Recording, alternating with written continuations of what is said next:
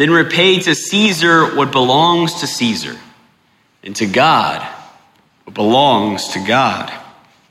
I'm sure many of us have heard possibly homilies about this, or people just talking about it in general and referencing how this simple pericope of the scriptures, this simple saying of Jesus, means that we have to pay our taxes. Means that we have to sign up for selective services.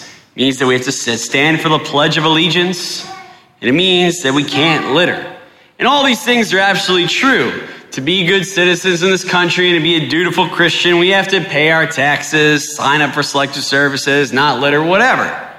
But I don't think that's really what Jesus was after whenever he said, render unto Caesar what is Caesar's, render unto God what is God. I doubt Jesus necessarily had our W-2s and our income taxes in mind.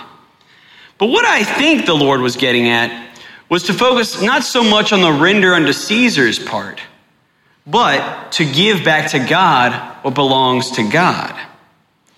And I think if we ask ourselves, what is it that exactly does belong to God?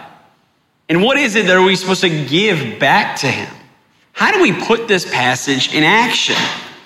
And in order to do that, in order to figure out those answers, figure out those questions, all we need to do is go back and look at the question he asks the Herodians and the Pharisees whenever they hand him the Roman coin.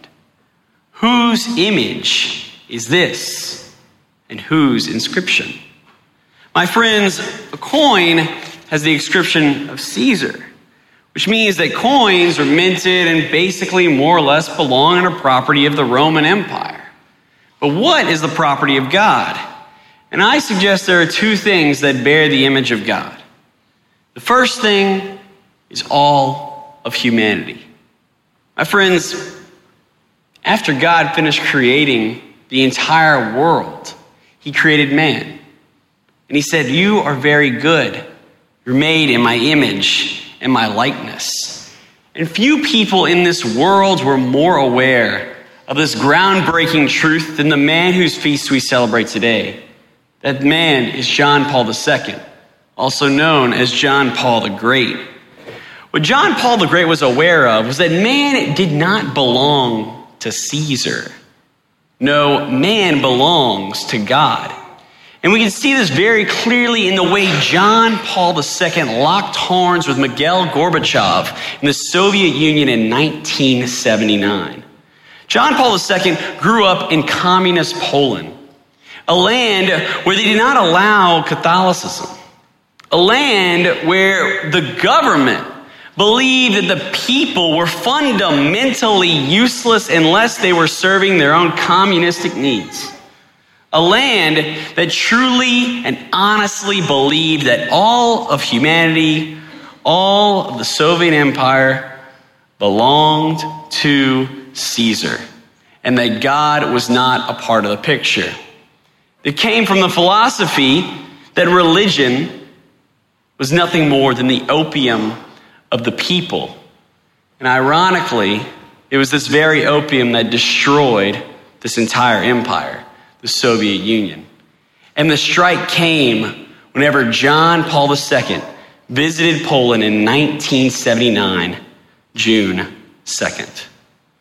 Whenever John Paul II visited Poland, it was under the agreement that very little of his visit would be televised, because the Soviet Union was aware that if they televised the visit of the Pope in a country that he was from, and a country that was majority devout Catholics, they would be in deep trouble.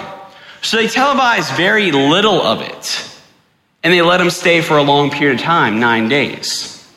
Well, as he stayed, the crowds and crowds around him grew, because even though they only televised a little bit of it, what they realized, or people began to realize, that, hey, the Pope is in town, and so they began to come out and see him.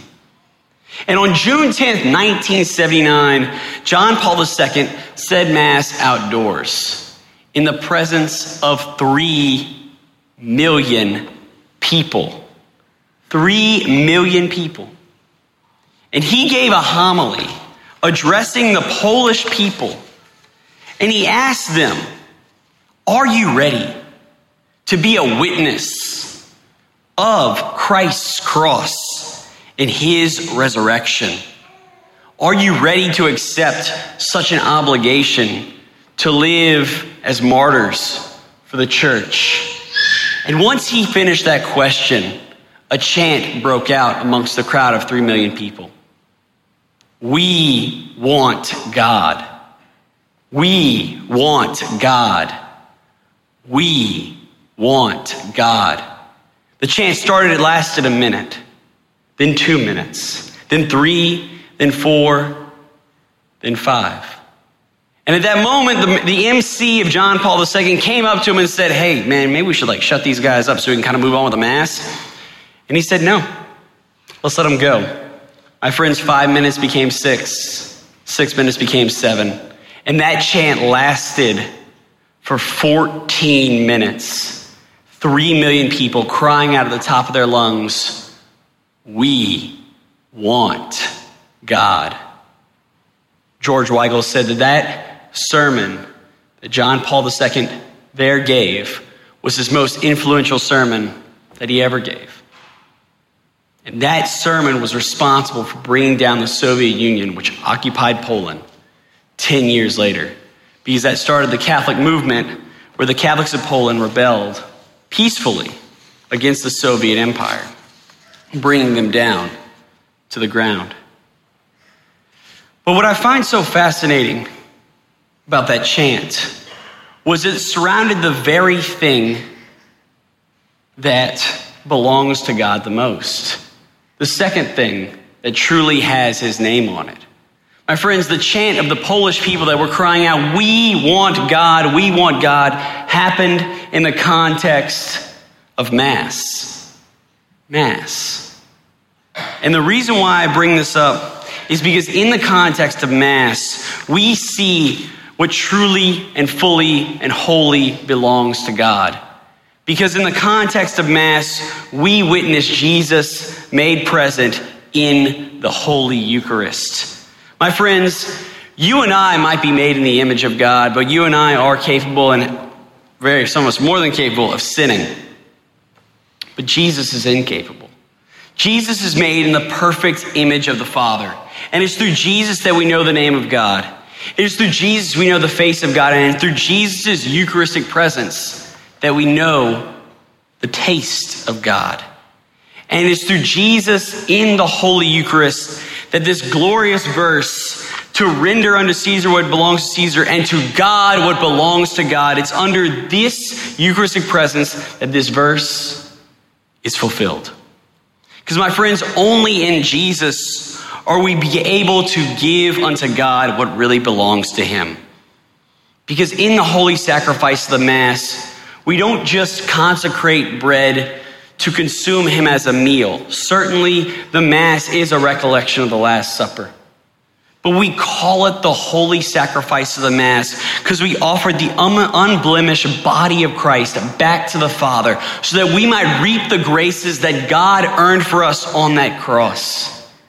My friends, in the holy sacrifice of the Mass, we offer God. We literally give God in exchange for our sins. And we can see this very clearly in the words of the first Eucharistic prayer, which says, we, your servants, meaning your priests, and your holy people, which means all of you, offer to your glorious majesty from the gifts you have given us. This pure victim, this holy victim, this spotless victim, the holy bread of eternal life, and the chalice of everlasting salvation. That is the Mass, my friends. And that is what you and I get to participate in every Sunday, and possibly, if we want to, every day. That's the very thing that the Poles were crying out for when they were chanting for 14 minutes, 3 million people, we want God. We want God. What will it take for you and I to thirst for God the way the Polish people did? What will it take for you and I to look at the Eucharist and see that that is our only hope for salvation? that only in the Eucharist will we ever be able to fill this challenging verse to give unto God what belongs to God. What will it take for you and I to fully see the gift of Mass? My challenge to you, in order for us to grow deeper and deeper into appreciation for what happens in the holy sacrifice of the Mass, is to come more frequently. I think it's a grave mistake if we think that we can just go to Mass every Sunday and expect to make it out okay. Sure, you can go to Mass every Sunday and make it to heaven. I'm not saying that's not possible. I'm sure many people do it. But the fact of the matter is that's the lowest part of the bar. If you set the bar a little bit higher, then at least even if you don't clear it, at least you'll clear the very bottom rung of the bar and make it in. So my challenge is, if you can do it, if you can make it, don't just go to Mass once a week, but go to Mass a couple days a week, 2, 3, 1 even if you can, day a week during the weekdays. Mass during the weekday is not like Mass at Sunday. It's not as long. I won't preach right now we're at 11 minutes and 30 seconds. I won't preach for that long during a weekday. It'll be a lot shorter. We generally have weekday Mass that lasts about 22 minutes. And a lot of people, from my own experience, have told me that actually going to weekday Mass enkindles their appreciation for Sunday Mass. Because it's a little bit quieter, there's a little bit more space in the pews, and ultimately it's just a little bit more intimate. So my challenge to you on this feast day of Pope John Paul the Great is to consider going to weekday Mass so that you might be able to offer to God what truly belongs to God.